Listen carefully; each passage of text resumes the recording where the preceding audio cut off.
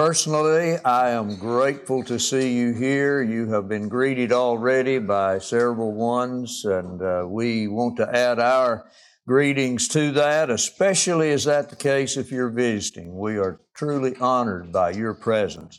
But it's good to see the familiar faces of those that we have known and loved for many, many years, and we appreciate the fact that we're able to be together again on, as Steve said, this beautiful Lord's Day morning. We should be profoundly grateful and gratefully and sincerely thankful for such a day as this.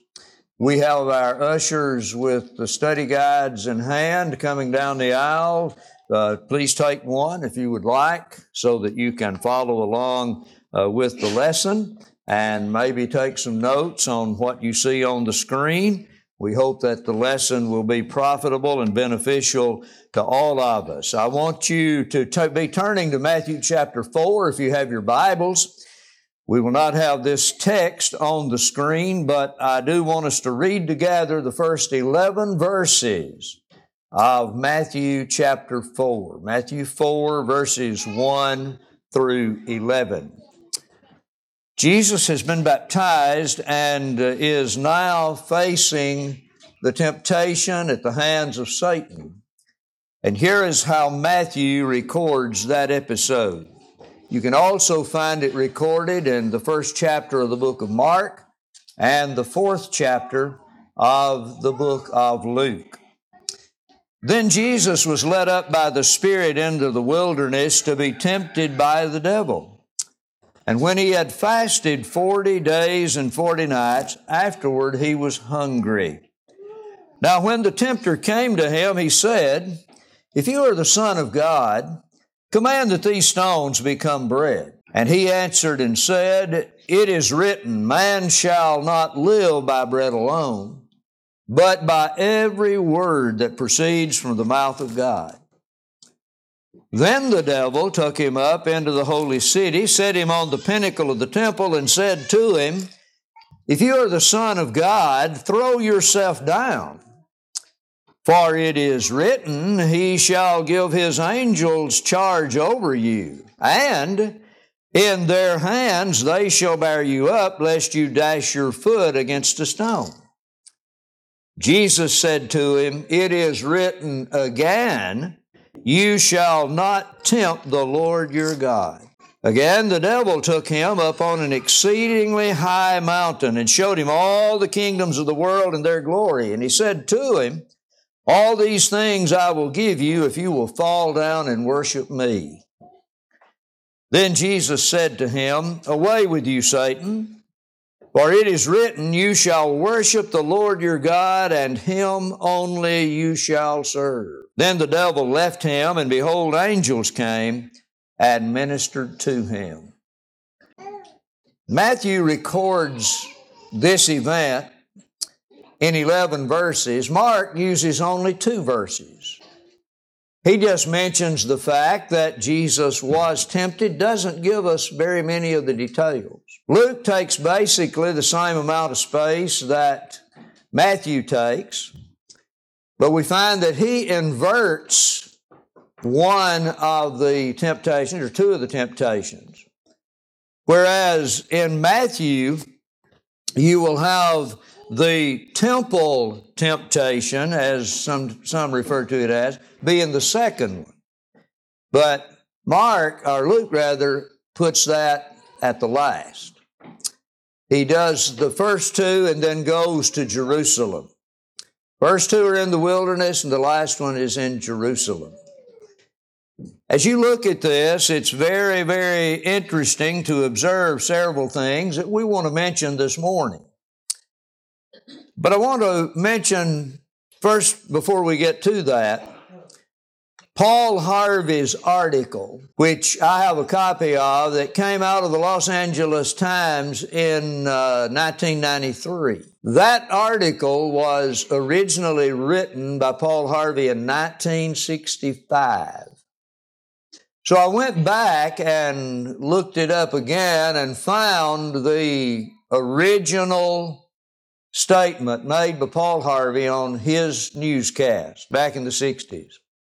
I remember Brother Batsell Barrett Baxter mentioning that article when I was in college at Lipscomb back in the late 60s. And Brother Baxter preached a sermon by the same title, If I Were the Devil. Listen to that particular article written by Paul Harvey. If I were the devil, if I were the prince of darkness, I'd want to engulf the whole world in darkness. And I'd have 1/3 of its real estate and 4/5 of its population. But I wouldn't be happy until I had seized the ripest apple on the tree, thee. So I'd set about, however necessary, to take over the United States. I'd subvert the churches first. I'd begin with a campaign of whispers. With the wisdom of a serpent, I would whisper to you as I whispered to Eve, do as you please. To the young, I would whisper, the Bible is a myth. I would convince them that man created God instead of the other way around. I would confide that what's bad is good and what's good is square. Now, you guys, probably you younger people don't know what square means, but, you were just with it. But, and the old I would teach to pray after me, Our Father which art in Washington. And then I'd get organized. I'd educate authors in how to make lurid literature exciting so that anything else would appear dull and uninteresting. I'd threaten TV with dirtier movies and vice versa. I'd peddle narcotics to whom I could. I'd sell alcohol to ladies and gentlemen of distinction, and I'd tranquilize the rest with pills. If I were the devil, I'd soon have families that war with themselves, churches at war with themselves, and nations at war with themselves until each in its turn was consumed. And with promises of higher ratings, I'd have mesmerizing media fanning the flames. If I were the devil, I would encourage school to refine young intellects, but neglect to discipline emotions. Just let those run wild until before you knew it, you'd have to have drug-sniffing dogs and metal detectors at every schoolhouse door. Within a decade, I'd have prisons overflowing. I'd have judges promoting pornography. Soon I could evict God from the courthouse, then from the schoolhouse, then from the houses of Congress. And in his own churches, I would substitute psychology for religion and deify science. I would lure priests and pastors into misusing boys and girls and church money. If I were the devil, I'd make the symbols of Easter an egg and the symbol of Christmas a bottle. If I were the devil, I'd take from those who have and give to those who want until I had killed the incentive of the ambitious. And what do you bet that I could get whole states to promote gambling as a way to get rich? I would caution against extremes in hard work and patriotism and moral conduct, and I would convince the young that marriage is old-fashioned, that swinging is more fun, and that you could see on the TV, or what you see on the TV is the way it ought to be. And thus I could undress you in public, and I could lure you into bed with diseases for which there is no cure. In other words, if I were the devil, I'd just keep right on doing what he's doing. Paul Harvey, good day. That's the original manuscript to Paul Harvey's If I Were the Devil. I want us to think about that concept, that idea this morning. I want you to know about Satan that he is real. You read of him first in Genesis 3, beginning in verse 1, where the Bible records the temptation of Mother Eve and then her husband Adam. She gave of that forbidden fruit to him, and he did eat also. Satan is not the figment of someone's imagination. He's not the product of imaginations run wild. He is actually a person. He is described in Scripture. We talk sometimes about His origin, and sometimes people differ on that, but the information given in the Scriptures seems to indicate that He is a fallen angel. And we do know that He was lifted up in pride and exalted Himself against God. But He will meet the end that is set forth in the Scriptures, that He and all His cohorts will be cast into the lake that burns with fire and brimstone. But Satan is real. He is present. 1 Peter 5:8, he walks about as a roaring lion seeking whom he may devour. Now, he is more subtle and perhaps not as loud as a roaring lion oftentimes. But a roaring lion is someone that is hungry, someone that is looking for something or someone to devour. And that is Satan. He is very much present in our world today. He is described in Matthew 6:13 as the evil one. The model prayer has, lead us not into temptation, but deliver us from evil, in the King James Version. The original language denotes the evil one. That is perhaps more accurate. Deliver us from the evil one who does tempt us. So Satan is evil. And he is very deceptive. The book of Revelation, chapter 12, verse 9, describes him as the great deceiver who deceives the whole world. Go back and look at Harvey's speech again, and you'll notice that everyone is the target of Satan. Our homes, our families, our schools, our institutions of government and so on. And of course, Satan is very much interested in destroying and canceling out the influence of God's people. And so he's going to do everything he can to do that. An individual once missed a church service and was kindly habitual in doing that. And he saw the preacher one Monday morning and said, well, preacher, I guess you noticed that my seat was empty again yesterday. To which the preacher responded by saying, oh, no, your seat was not empty. And he said, oh, what do you mean? He said, well, I looked back there where you normally sat, and there sat the devil smiling at me and saying, I got him again. I hope that sunk into that fellow. And he didn't allow that to happen. But Satan will hound those who are Christians.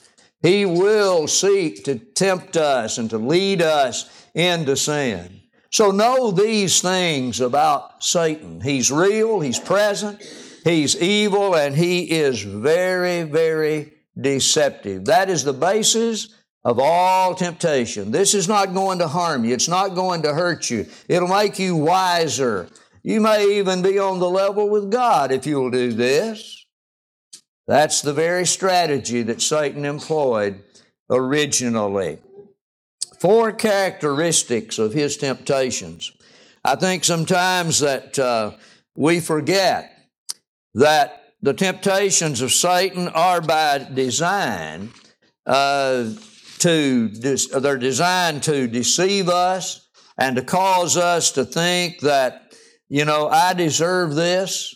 I've had so many people to say over the years and talking with them about problems, well, I have a right to be happy. I have a right to be happy. I should be happy too. And if we're not careful, Satan can employ that to lead us into the dark, lurid things of life that will bring us so much sorrow and pain and regret. God wants me to be happy. Well, perhaps that's true in a sense, but God wants us to be faithful. God wants us to be righteous. He wants us to be good. He wants us to avoid sin. The Bible is filled with passages to that end. Notice, if you will, that the temptations of Satan will come at the most opportune time for him. What had just happened when Satan came to tempt Jesus? Jesus had just been baptized. New converts, be aware. Be aware and alert. Satan will make an attempt to lead you astray not long after you become a Christian. There will be temptations forthcoming. You can count on it. Notice in the second place that Jesus had been fasting. Satan will approach you maybe at the weakest point in your life. When you lose a loved one, when you go through some traumatic experience, be prepared for Satan's temptations. They'll come. So many times I've heard people say, why did God do this to me? Or why would God allow me to go through this? That's when Satan will make his attack. He wants you to blame God, just like he wanted Adam and Eve to blame God. Why did God forbid you from eating that fruit? And you'll notice that he slanders God, maybe kind of indirectly, but he slanders God. You know, God doesn't want you to be wise like he is. And you'll notice that Satan is great at making accusations. You'll recall that he told God, Job is only good because you've blessed him. You take away what you've given him and he'll curse you. He not only slanders God, but he slanders God's people.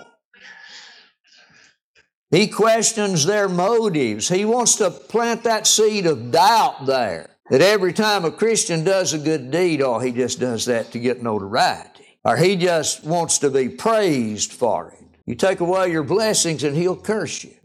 You see, we have to be prepared for that. Jesus was very hungry, so how did Satan approach him? If you're the Son of God, command that these stones be made bread so you'll have something to eat. And that classic response, man shall not live by bread alone. We all need to learn that. That's still a lesson that needs application today. We're to live by the Word of God. Feed upon it. In the second place, he is very patient in his temptations, but he is extremely persistent. He just kept coming back again and again. And you'll notice that when Jesus quoted Scripture to him after the first temptation, what did Satan do in the second temptation? He quoted Scripture to the Lord. If you can do that, I can do it better, is the idea. Jesus then rebuked him by showing that the Scriptures must be properly handled and interpreted. And so Satan didn't try it the next time. But Satan knows what the Scriptures teach and affirm. And he will even utilize those to lead people into temptation. Satan was patient, but he was persistent. So when you are tempted once, do not think that you will be left alone. Satan will return and maybe up the ante a little bit by tempting you in a more susceptible area. And then notice that he aimed his temptations at the most critical areas. John tells us in 1 John 2, 15 and 16, we're not to love the world, neither the things that are in the world. If any man love the world, the love of the Father is not in him. And then he gives us, in verse 16, the three avenues through which temptations come. The lust of the flesh, the lust of the eyes, and the pride of life.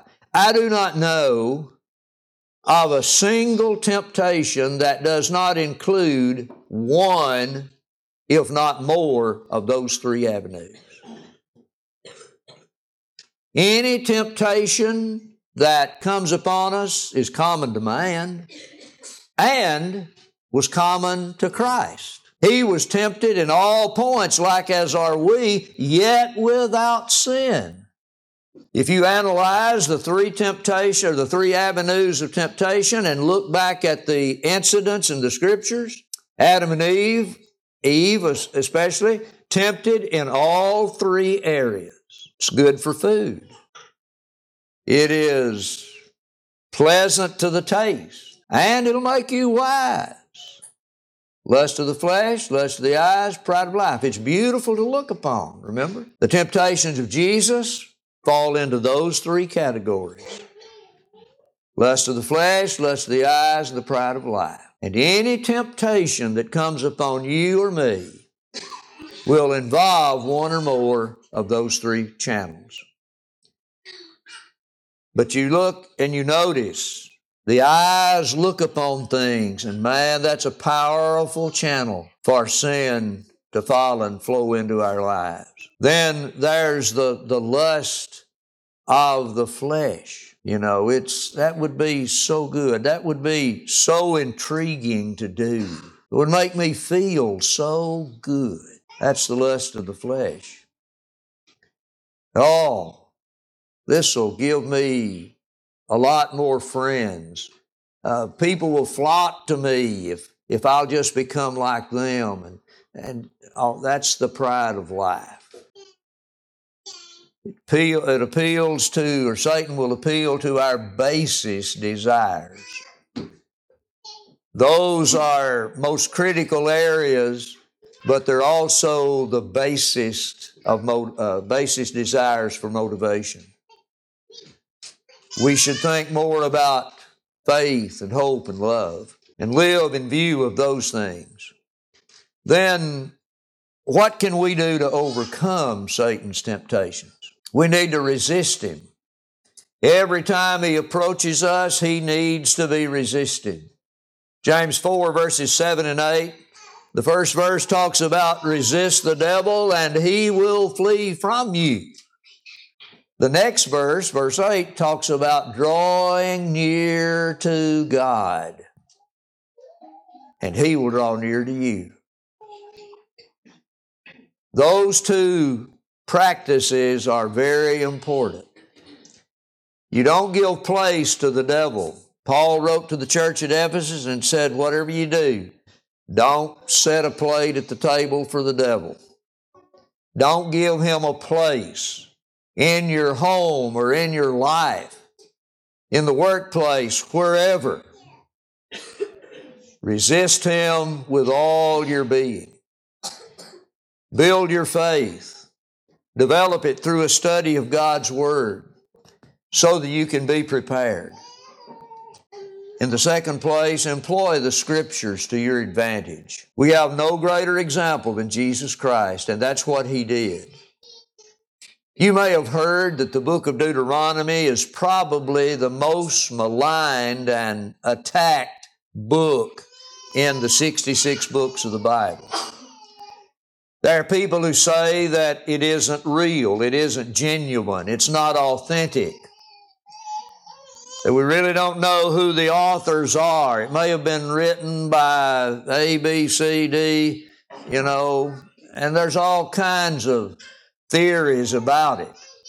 And there are a lot of very liberal theologians who would say the book of Deuteronomy doesn't belong in the Bible. Isn't it interesting that when Jesus was tempted, every quotation that he made to the devil came from the book of Deuteronomy?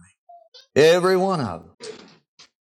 Do you not think the devil would have been smart enough to have picked up on that if the book of Deuteronomy was not authentic?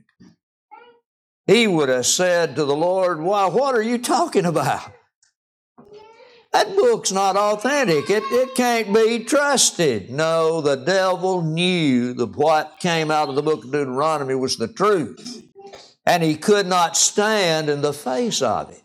And so he departed and left Jesus alone. The Scriptures add, for a season. Doesn't mean that he didn't return. Oh, Satan tempted Jesus multiple times during his earthly ministry through the teachings of the scribes and the Pharisees and all those who came after Jesus time after time after time, as we have learned in the book of John in our studies on Wednesday night. Employ the Scriptures to your advantage. Verses 4, 7, and 10 all have Jesus quoting the Scriptures. It is written. It is written. It is written. 3 times.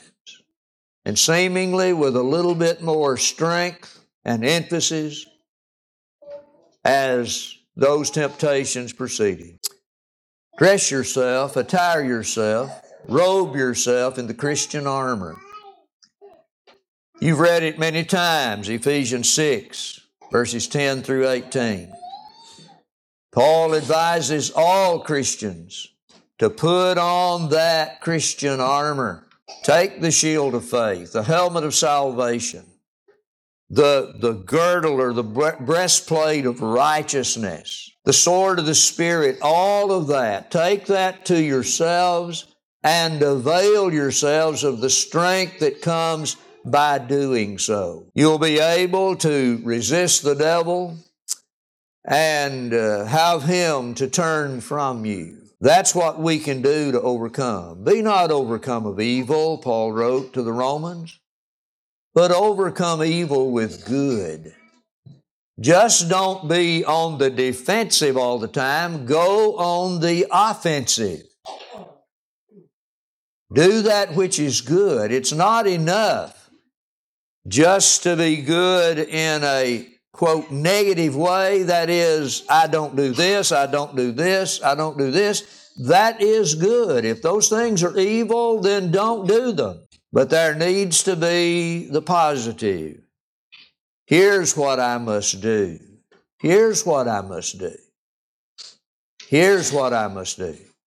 That's how we overcome evil with good. In Hebrews 12, verse 2, we're told, looking unto Jesus, the author and finisher of our faith. We must look to Jesus if we would overcome temptation. Look at His example, yes. Study it inside out. And look at it in each one of the accounts that are given. Study everything the Bible has to say about temptation. But look to Him. Keep your eye on Him. He is able, we're told in Hebrews 2:18, to succor or to aid us when we are tempted. And we are assured that He will, with the temptation, provide a way of escape, not allowing us to be tempted above that which we're able. Paul reminded the Corinthians of that. Set your affection and your attention on things that are above. Boy, that's hard to do, isn't it? There is so much in this world clamoring for our attention. So many things saying, look at this. Watch me. Follow me. Don't you want to be happy? Don't you want to feel good? Everywhere you look, there's those things that are reaching out. I guess you could say they're the tentacles of the devil, trying to lure us into his clutches. Let us set our affection on things of heaven, not on the things of this earth. I don't know how many things you have, but I've got a pretty good idea that you're like we are. There's so many things in the garage or in the storage building or whatever, and you get to looking for something and you can't find it for all the other things being in the way. Satan uses things. We can overcome. Paul said, I can do all things through Christ who strengthens me. Philippians 4:13. That didn't mean that he could do evil with God's approval. But he's talking about things that are right and good and that will bring honor and glory to God. Paul wrote this encouraging letter to the Philippians from a prison cell. Hard to imagine that he could write such positive letters as to them and to young Timothy, that he could speak so encouragingly to these fellow Christians when he was in a position of suffering himself. He said, the gospel is not bound. Though I'm bound, the gospel is not bound. Don't allow the gospel to be bound in your life. It's the power of God unto salvation. Why not obey it today? Become a New Testament Christian. Repent of every sin. Confess the sweetest name that has ever been heard before man, the name of Christ.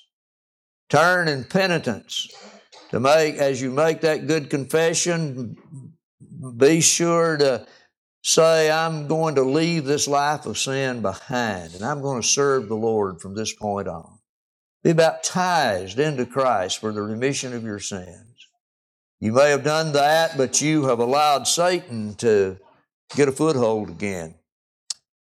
And he is camping out in your heart, in your home, in your life. You need to resist him and give God the place that he deserves. You need to be restored. Do that today. Tarry no longer in sin. We invite you to come if you're subject as we stand and sing.